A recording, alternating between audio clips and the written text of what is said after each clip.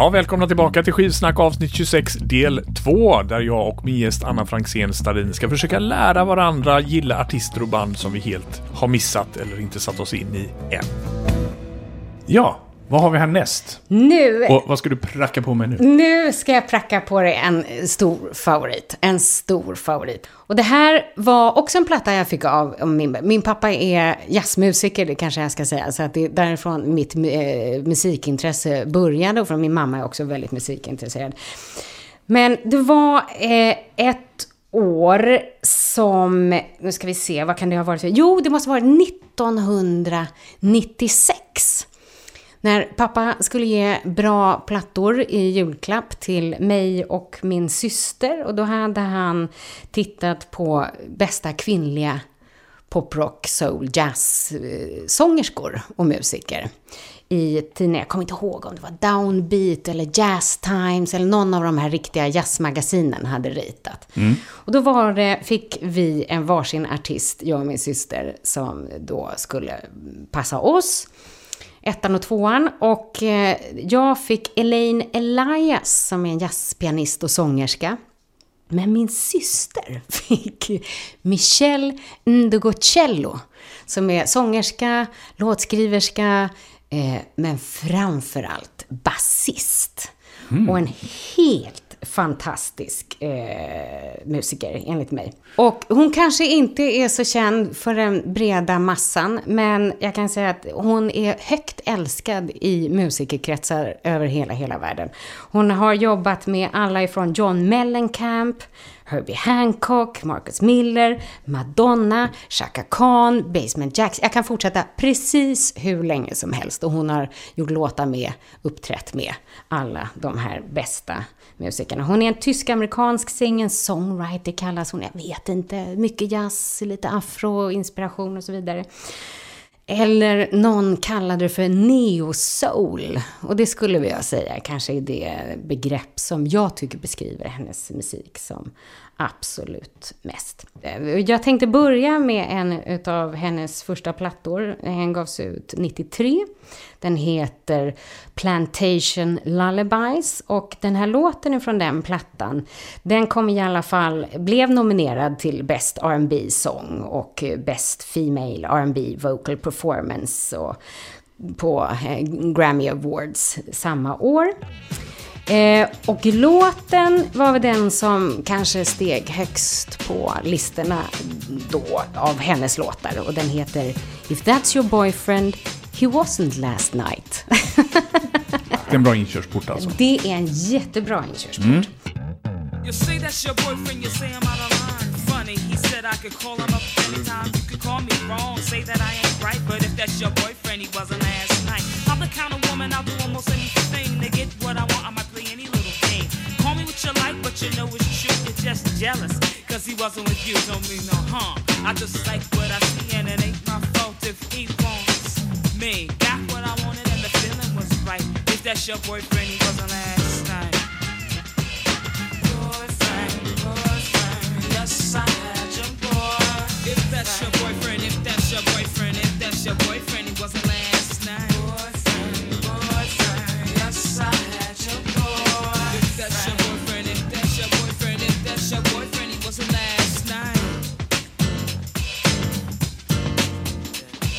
Now late at night, he calls me on my telephone. That's why when you call him, all you get is a busy tone. You upset cause you unstuck a bitch. Maybe needed a change, a switch. Who am I not to oblige, especially if the man is fly? So, call me what you like. Go ahead, call me what you like. Ja, det hörs att hon är basist i alla fall. Ja, det är verkligen så här baskoncentrerat liksom. Ja. Jag gillar det jättemycket. Vad glad jag blir. Ja, men alltså, jag är ju svag för funk. Och gillar ju. Men 90-talets funk- och soul-scen är jag inte särskilt insatt i. Du vet, jag är en sån här torsk på Funkadelic och Sly and the Family Stone och sen så ja, men det är lite som med Zappa. Det är inte så att jag avfärdat 90-talets soul, funk, fusion-scen. Det är mer så att jag bara inte haft tiden att sätta mig in i det. Nej. Men det här tycker jag är jättebra. Det svänger ju. Något grymt. Något grymt kan jag säga. Nu har jag sett henne live ett par gånger och tyvärr så med tanke på att vi har spelat så mycket liveplattor så har jag hittills inte upplevt att hon har varit någon bra liveartist. Nej, vad är det som brister live då? Någon gång så kom hon till Stockholm Jazz med ett nytt ihopplockband tror jag, som det kändes som att de repade på scenen tyvärr. Aha, okay. Och jag var så glad av att bara vara nära henne så att det gjorde ingenting. Men det är lite tråkigt. Och sen så var andra gången också, jag tror hon är nog lite för introvert för en scen, skulle jag kunna tänka mig. Vad heter skivan nu igen? Den heter Plantation Lullabies från 93. Och den går i det här stuket liksom? Ja, absolut. Så hela den plattan, det finns och så lite långsammare ibland, lite mjukare ibland. Och så tycker jag att det är någonting med hennes sån här mörka, beslöjade rösten till det här basspelet som jag går så fantastiskt mycket igång på. Och så lite maskulint. Ja, för det var nästan att jag upplevde att det var en kille som sjöng i början. Ja. Ja, men nu vill då fördjupa sig i henne då. Vilken skiva går man till då?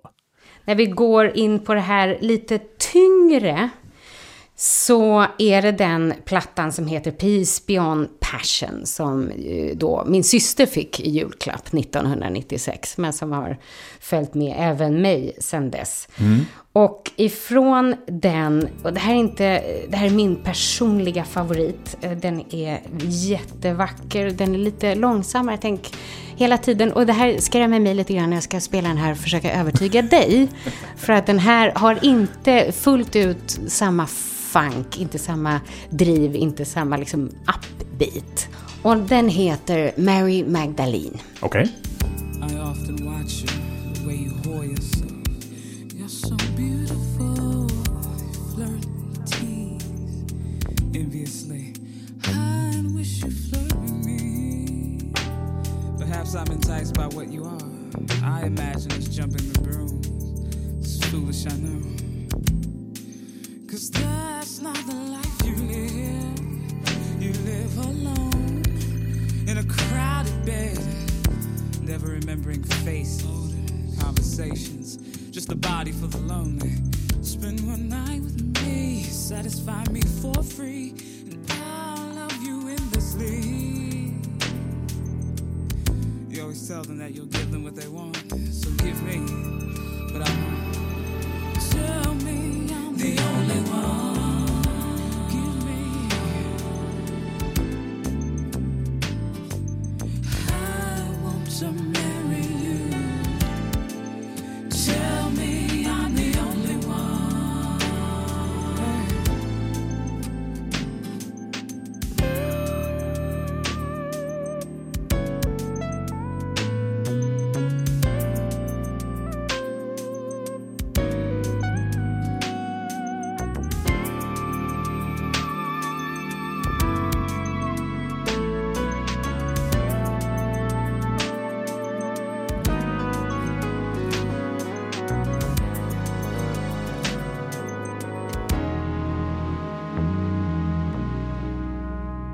Ja, vad gick det här långsamma, suggestiva? Jag gillar ju det andra bättre. Ja.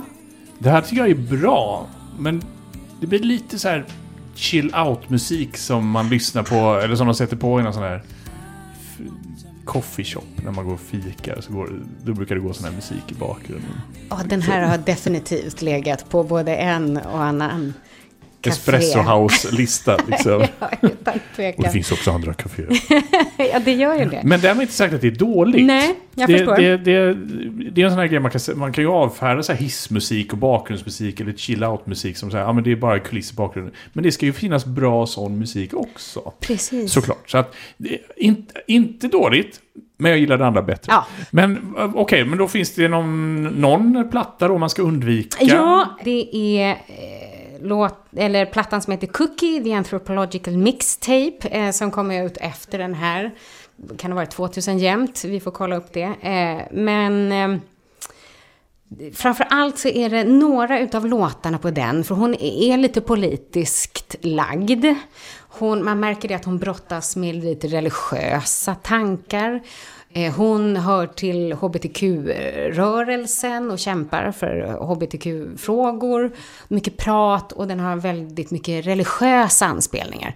Så att man tappar det där som har lite grann med musik att göra, utan det blir mer politik än musik. Ja, det är mer fokus egentligen på texterna än musiken. Ja, precis. Okay. Och då, det är några sådana här låtar som hon har, bland annat på då Cookie the Anthropological Mixtape, som jag tycker är lite för politiskt lagda. Vi håller oss kvar bland de kvinnliga artisterna. Och det här är en artist som jag har spelat förut i Skivsnack. Det är en av mina 4... Jag har 4 favoritsångerskor. Det är Sandy Denny, som sjunger Fairport Convention. Det är Karen Carpenter från Carpenters. Det är Shirley Bassey och Emmylou Harris. Oj, det här blir svårt för mig. Ja, och här har jag en utmaning. För du sa ju till mig innan det här programmet att country, det är inte min grej. Och då tänker jag, du ska sälja in country. Och, spännande. Och då tänker jag, då tar jag då det bästa som countryn, eller bland det bästa. Och det är ju Emmylou Harris. Men sen är ju Emmylou Harris mer komplex än så. För hon har inte bara gjort den här som man kanske... När du tänker country så kanske du tänker den här renodlade honky-tonk. Och så, hon började ju så. Det var ju så det kickade igång med... Hon polade ju med Graham Parsons som var en stor countryprofil och innovatör och kom in på countryspåret. Och under 70-talet så gjorde hon mycket renodlade countryplattor. Även in på 80-talet och 90-talet också kanske. Men sen gjorde hon ju, och jag tänker att det är där vi börjar. Med den här skivan som heter Wrecking Ball.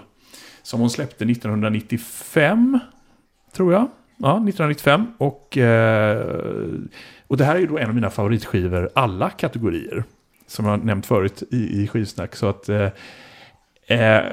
om jag ska välja en skiva så är det nog den här. Av alla skivor. Ja, det låter jättebra. Men här går hon ju lite grann ifrån country, så då fegar jag lite. Märker det? Men jag tänker, jag börjar här som en inkörsskiva. Ja, det är bra. För Wrecking Ball, den är ju producerad av Daniel Lanois för det första, som ju är allt annat än känd som en countryproducent. Utan han har ju producerat U2 och har mycket så här atmosfäriska ljudlandskap och gör en fantastisk produktion med den här skivan. Och vad ska man säga, Emmylou Harris återuppfinner sig själv som något helt annat, som är en blandning av någon slags singer-songwriter, artist, lite country, men också mycket atmosfäriskt. Det är jättesvårt att definiera den här skivan. Jag tänkte du får börja där.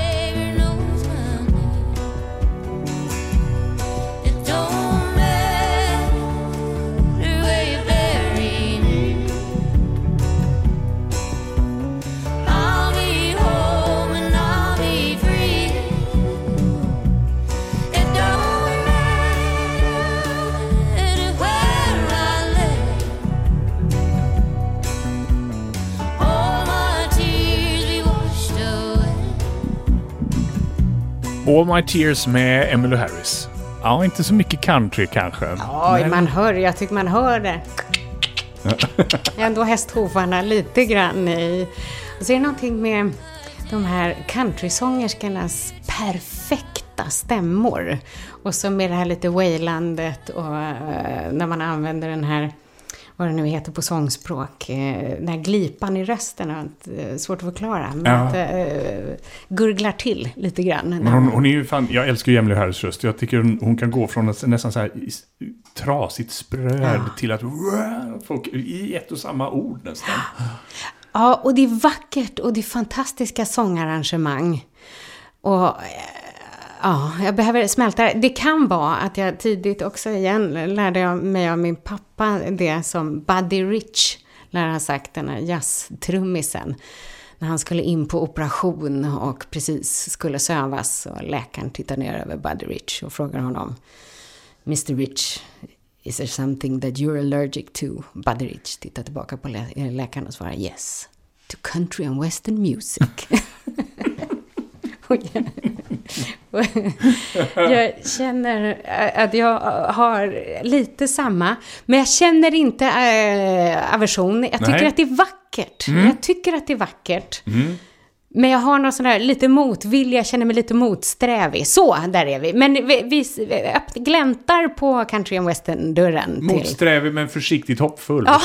Kan vi säga så? Så säger vi. Vi enas kring det. Vi ger inte upp. Vi går in på fördjupningen. Ja, fördjupningen då gör ju det plötsligt väldigt mycket svårare. För då går jag tillbaka till hennes 70-tal där hon var mer utpräglad country and western-artist och sångerska. Då var det ju med den här typen av honky-tonk och hästklapp och sånt där som du pratade om förut. Men hon gjorde ju ett gäng fantastiska skivor under den här tiden i just countrygenren. Bland annat den här som jag har i handen nu som heter Quarter Moon in a 10 Cent Town från 1978 som är hennes bästa 70-talsplatta tycker jag. Ja. Och nu och sälja in det här till dig, det blir ju hopplöst. Men jag kan försöka i alla fall. Ja, jag tycker att det är spännande och vacker som en dag. Och jag älskar rösten, det håller jag med dig om. Det går inte att säga någonting om. Sen ska jag ju villigt erkänna att jag har också lite svårt för när det blir som mest honky-tonk i den här countrymusiken. Jag gillar ju Emmylou Harris bäst när hon gör sina ballader och när hon får uttrycka den här fantastiska stämman och rösten hon har. Och det gör hon ju mest i balladsammanhang. Så jag tänkte faktiskt spela öppningsspåret på den här skivan som heter Easy From Now On. Så får vi se vad du tycker.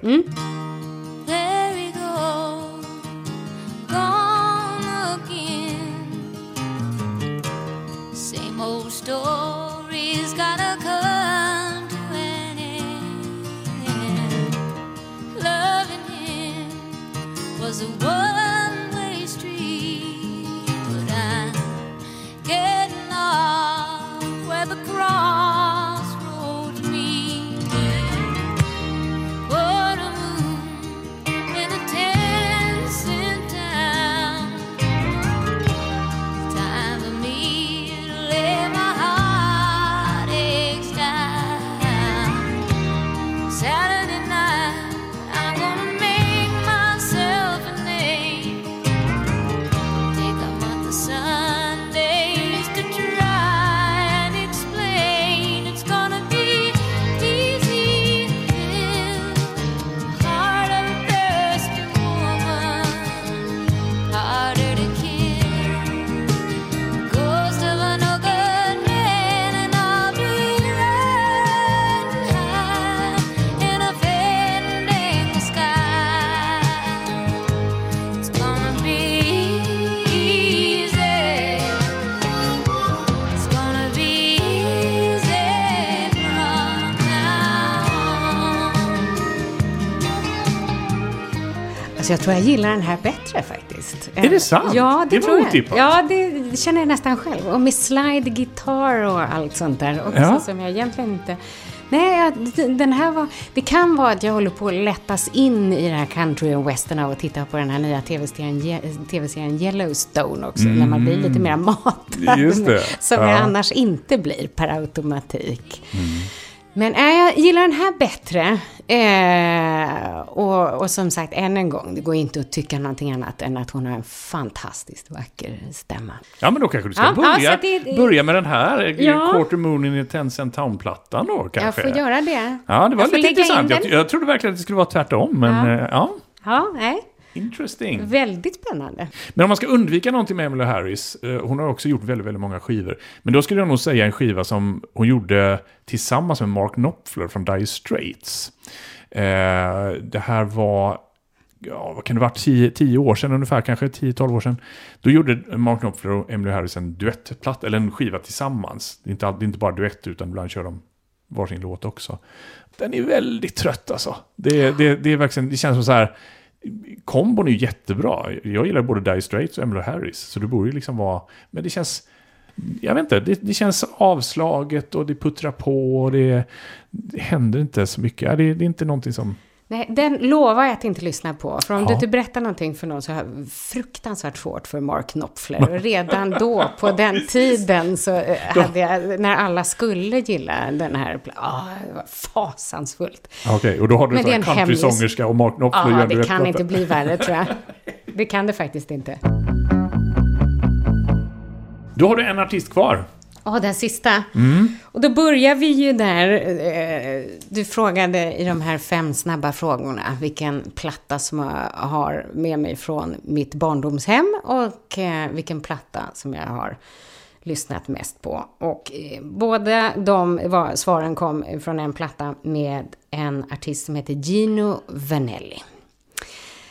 Och det här är också, vi är tillbaka på 70-talet. Tidigt på 70-talet så flyttade den här stiliga Gino Vanelli och hans bror från Kanada till LA. Och historien han har berättat det här inlevelsefullt i flera podcasts, bland annat nyligen. Där han ville få skivkontrakt med Herb Alpert på A&M Records. Och de satt en hel dag utanför A&M Records och väntade på Herb Alpert.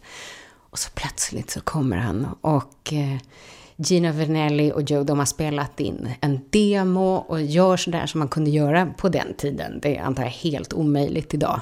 Men de lyckades, Gino Vanelli kastade sig fram till Herb Alpert och slängde över den här demon som de hade spelat in. Innan han blev bortjagad på riktigt av säkerhetsvakter. Men det föll ändå i god jord, för det blev plattan Crazy Life som kom ut 1973. Nu ska vi inte lyssna på den, utan därför jag tänker ju ändå inkörsport här. Och då, eftersom jag tror att jag tolkat dig just, då är jag tillbaka till det här lite mer fartfyllda, det som är lite rockigare. Och då är det en platta som heter Brother to Brother och låten som heter Brother to Brother från 1978. Vi har den här någonstans. Var är den? Ja, där ligger den. Och det måste jag ju säga om Gino Vanelli. Det är en sån här namn som jag har hört sen jag började lyssna på musik liksom, och sett skivor med. Men jag har alltid förväxlat honom med Eros Ramazzotti. Alltså det gör så ont i mig nu. Det gör så ont i mig nu. Gino Vanelli, Eros Ramazzotti. Så jag har ju liksom förutsatt att det här är liksom så här radioskval, smör. Min exman kallade honom för Coco Vanillo för att aldrig gick hem där. Och jag kan bara berätta som lite kuriosa. Min syster älskar henne vanligtvis, men hon har lyckats stoppa alla våra... hon hade många av våra favorit-LP-skivor hemma hos sig i sin källare som fick översvämning. Så alla Gino Vanelli-plattor försvann i den här översvämningen. Så att jag var tvungen att kasta min, för jag ville ändå ha de här plattorna här idag. Så jag kastade min till en av skivbörsarna in i stan. Och så fick jag hjälp att plocka ihop Gino Vanelli. Och försäljaren där tittar på mig och frågar: vem fan lyssnar på den här skiten? Och det här är ju en av mina riktiga husgudar som har följt med mig absolut längst. Men du måste fråga då, nu jämför jag honom med Eros Ramazzotti, och Eros som är ju en smörsångare, han kör slicka pophits liksom. Men i vilken genre rör sig Gino Vanelli? Men det här är också lite progressiv rock, amerikansk, även om han är kanadick då, men rock, fusion känsla, lite västkustkänsla ändå skulle jag vilja placera in honom i. Men med en touch av smöriga kärleksvisor också. Inte Eros Ramazzotti, utan det är fortfarande lite rockigare men smäktande. Vi kommer att komma dit. Men jag börjar ändå för att anpassa mig med inkörsporten då. Brother to brother.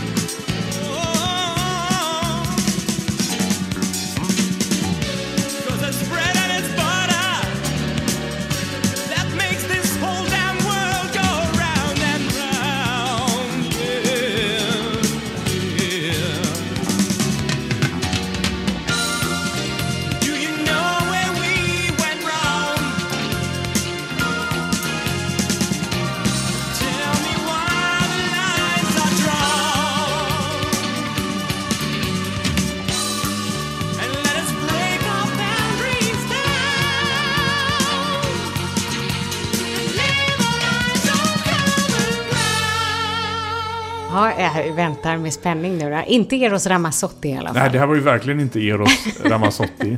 Det här är så här musik som så här arketypen för så här som recensenter hatar. Jag vet, musikermusik. Men jag gillar det. Ja, gud, du gillar det. Ja, men för att alltså, det här är ju liksom i linje med andra band som jag kan uppskatta lite i samma genre. Men Steely Dan, kanske lite Toto. Ja. Doobie Brothers, precis. Ja. Och jag gillar det. Jag är såld. Du är såld till och med. Jag är såld. Det måste jag säga. För att det här tycker jag om. Det är tajt, välspelat och svängigt. För det här som jag tycker många förstår sig på som dissar de här typen av musikerband och säger, men det är bara ekvilibrister som är flasha och det är viktigare hur tajt det är och hur bra man spelar än känslan. Men om man tar band som Steely Dan och Doobie Brothers och även Gino Vanilla så det svänger ju. Ja. Det är ju svänget som är det viktiga. Sen förstår jag vad de menar. Det finns ju så här musikerband som spelar och det är stendött. Ja, könlöst. Ja, precis. Ja. Och det är jättekompetent spelat och det är tajt som fasen, men det svänger inte. Det gör det ju här. Ja. Och nu alltså, med tanke på att ska vi då gå in på fördjupningen. Nu blir det svårt, nu blir det jättesvårt. Okay. För att jag måste ju välja en låt ifrån plattan Nightwalker som kom ut 1981 tror jag. Och för det är ju en av mina favoriter. Den här är också Brother to Brother, definitivt en av mina favoritplattor. Men Nightwalker var, och det kan ju vara det att den här då levde jag med. Den kom ut 81 så att jag lyssnade väl på den från 82 och framåt. Och du får bear in mind att det här var mina tonår, det var viktiga år och det var första gången när man var förälskad och jag vet inte om ni som lyssnar och du, Stefan, känner igen det. Man fick den här plattan, man lyfte ut det här fodralet, man kanske var olyckligt kär, man läste med texterna och man satt på flickrummet och spelade. Det var mycket känslor. Så jag är tvungen att välja en smäktande ballad. Ja, okay. Med väldigt mycket heartbreak i sig. Så här kommer ifrån plattan Nightwalker, en fantastisk platta. Det finns mycket mer upbeat-låtar på den här också i stil med Brother to Brother. Så om man inte gillar smäktande ballader så ska man ändå inte rata den här plattan. Men här kommer Living Inside Myself. I felt so self-assured, but suddenly it's all changed.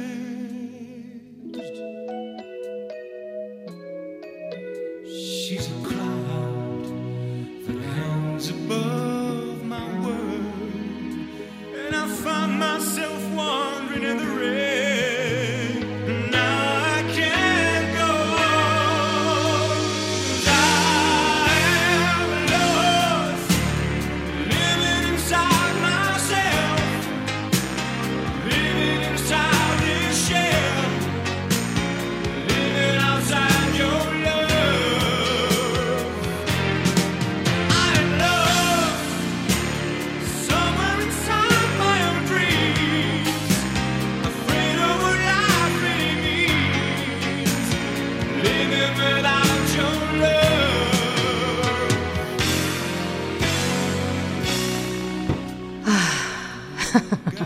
Ja, vad ska jag säga om detta? Vad ska du svara på det här?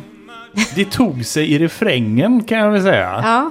Men jag tycker att det var lite väl smörigt och Eros Ramazzotti-mässigt i början. Nej, alltså så här. Jag har inget mot ballader och sådär, men det var lite kanske på den övre gränsen av smörigt. Fram till refrängen, då tog det sig lite. Jag fick så här känslan, du vet, den här tv-serien Fame. Ja. Och du vet när någon är olycklig och är olyckligt kär eller någon har varit taskig, då går alltid den här karaktären iväg och så kanske sätter sig vid ett piano och så börjar spela och sjunga någon låt om hur miserabel han eller hon är. Ja, det är liksom det här. Lite den känslan. Det är ju just den känslan som det var det jag gjorde till den här låten. Så det är syftet med hela låten. Du har ju med dig en personlig liksom, del in i låten som gör att den... det här är... jag är inte mot ballader, men det här var nog lite på övre smörhetsskalan för mig. Men det är inte liksom... Det är inte bara ballader på den här skivan liksom. Nej, så att du får inte rata Nightwalker, utan du kan lyssna på låten då Santa Rosa till exempel, som är en stänkare, fartigare stänkare, som jag tror att du skulle gilla. Så vi lämnar den smäktande, sorgliga, vackra och ger oss in då på vad jag tycker att du ska undvika. Och som ett bevis då, Gino Vannelli, på att du blandas ihop med Eros Ramazzotti, så har han faktiskt gjort en platta. Jag tror den kom ut 2002, som heter Canto, där han sjunger italienska ballader på italienska. Så att du fick vad du bad om, ska jag säga. Den plattan liksom kan ni bränna och krossa. Oj. Och det här är min smak, ska jag säga. Jag tycker det är inte alls i min Gino Vannelli, och jag älskar Gino Vannelli annars. Okay. Men den här plattan kan vi bara släppa. Ja, då ska jag gå över till mitt sista band jag ska sälja på dig, som faktiskt har en liten anknytning, såg jag, till Gino Vannelli. Jag såg att trummisen på den här Brother to Brother också gick över sen och spelade i det här bandet som jag ska sälja på dig nu. Och det är kanske mitt största favoritband. Oj. Alla kategorier, om man ska välja ut ett. Och det är Jethro Tull. Och man skulle kunna ha en lång utläggning om vilka Jethro Tull är, för de har hållit på sedan 68. Och de har gått igenom så många olika faser. De började som ett bluesband. Sen gick de över och blev ett mer progressivt rockband. Sen så i slutet på 70-talet så kom de in i en engelsk folkmusik-era när de spelade mycket sånt. Och sen på 80-talet så drog de in mycket syntar och elektroniskt. Så de har gått igenom så himla många olika musikaliska faser genom åren. Och bytt lika mycket medlemmar också för den delen. Det är ju då Ian Anderson heter ju då förgrundsfiguren. Det är han som skriver låtarna, sjunger och framförallt spelar tvärflöjt. Som är ju väldigt signifikant för Jethro Tull. De tog med tvärflöjten in i rocken. Och han brukar stå på ett ben och spela. Ja, men och jag har älskat Jethro Tull sedan jag var tonåring. Jag kan inte säga att jag tycker om allt de har gjort. Vi ska återkomma till vad du ska undvika med dem lite senare. Jag bestämde mig för att välja kanske den skiva som många anser vara deras bästa, inklusive jag. Ja. Det är en skiva som heter Aqualung från 1971. Och den här skivan tycker jag, vad ska man säga, fångar ganska mycket av de här olika genrerna som de höll på med. Det är lite blues, det är lite progressiv rock, det är lite folkmusik, det är mycket akustiska gitarrer, och i nästa sekund kan det vara hårdrocksgitarrer. Spännande. Det här är också Virgin Land för mig. Sitting on the park bench, eyeing little girls with bad intent.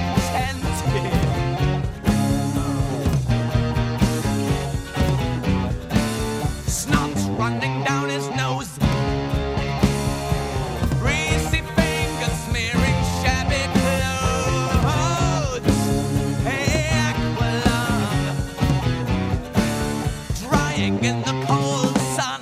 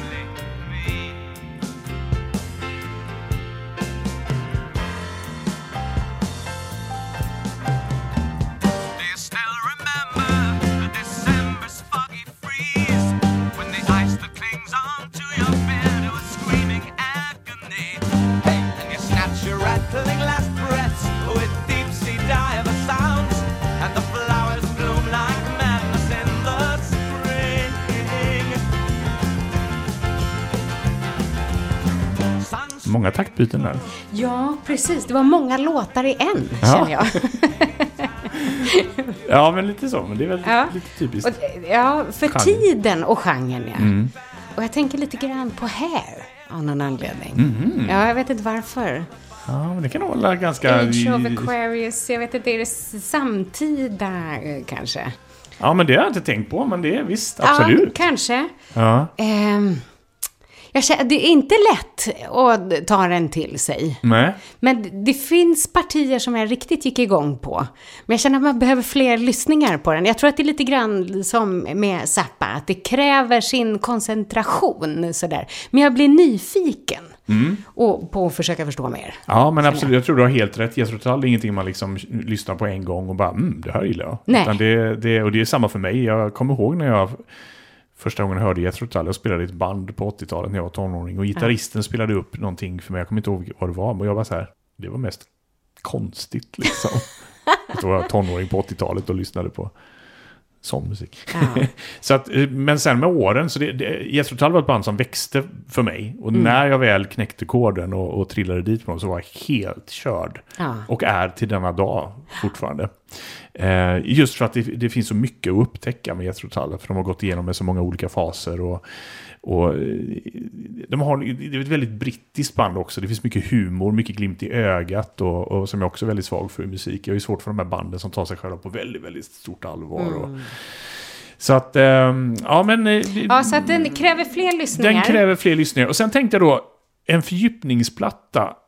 Och då tänkte jag först välja någon av plattorna som följde Aqualung. För då släppte de 2 skivor. En som heter Thick as a Brick 72 och en som heter A Passion Play 73. Och de skivorna består av en enda låt. Det är liksom del 1 som fyller upp hela sida 1 och på vinylversionerna. Och del 2 fyller upp sida 2. Så det är 2, båda de skivorna består av 1 stycke 45 minuters musik. Ja. Men som sagt, liksom Aqualung här så består det av massa olika teman, taktbyten. Det är nästan lite mer som en liksom, symfoni. Ja. Så att det är ju egentligen så många låtar som de har satt ihop igen. Och det är ju ännu mer krävande än det här att sätta sig in i de skivorna. Men jag valde nog ändå att hoppa fram till 77 och skivan Songs from the Wood. För det var ju då de plötsligt anammade den engelska folkmusiken. Nu är vi tillbaka där. Det är lite sådär genomgående hos dig. Att det finns en folkmusiksådra i allting. Absolut. Ja. Och det här var ju kan man ju tänka, ett modigt steg ändå i att gå från ett progressivt rockband till att börja spela folkmusik-inspirerad rock. Ja. Men den här skivan gick jättebra, så det lyckades ju. Och den här skivan är fantastiskt bra också. Spännande. I'll buy you 6 babies to put in your stable, 6 golden apples bought with my pay. I am the first piper who calls a sweet to you, but I must be gone by the 7th day. So come on, I'm a whistler, I have a pipe and a drum to play. Get ready, I follow whistler, I whistle along on the 7th day. Whistle along on the 7th day.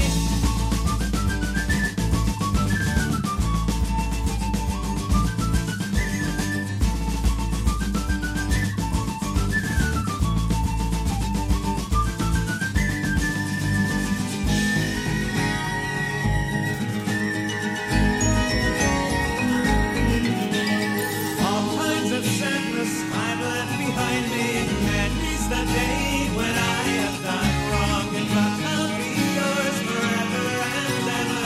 I'm in the saddle and whistle along. So come on, I'm a whistler, I have a pipe and a drum to play. Get ready for the whistler, I whistle along on the 7th day. Whistle along on the 7th day.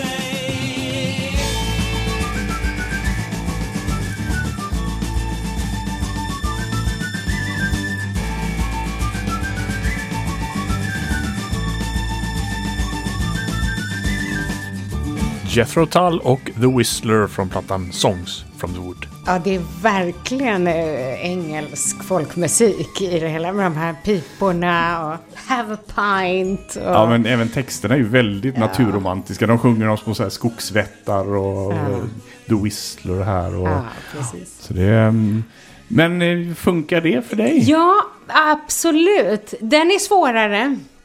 Den här brittisk folkmusik har jag aldrig riktigt sådär heller förstått mig på. Så jag tror den jag håller mig nog kvar där, Aqualung, och börjar med att utforska i den, tror jag. Faktiskt.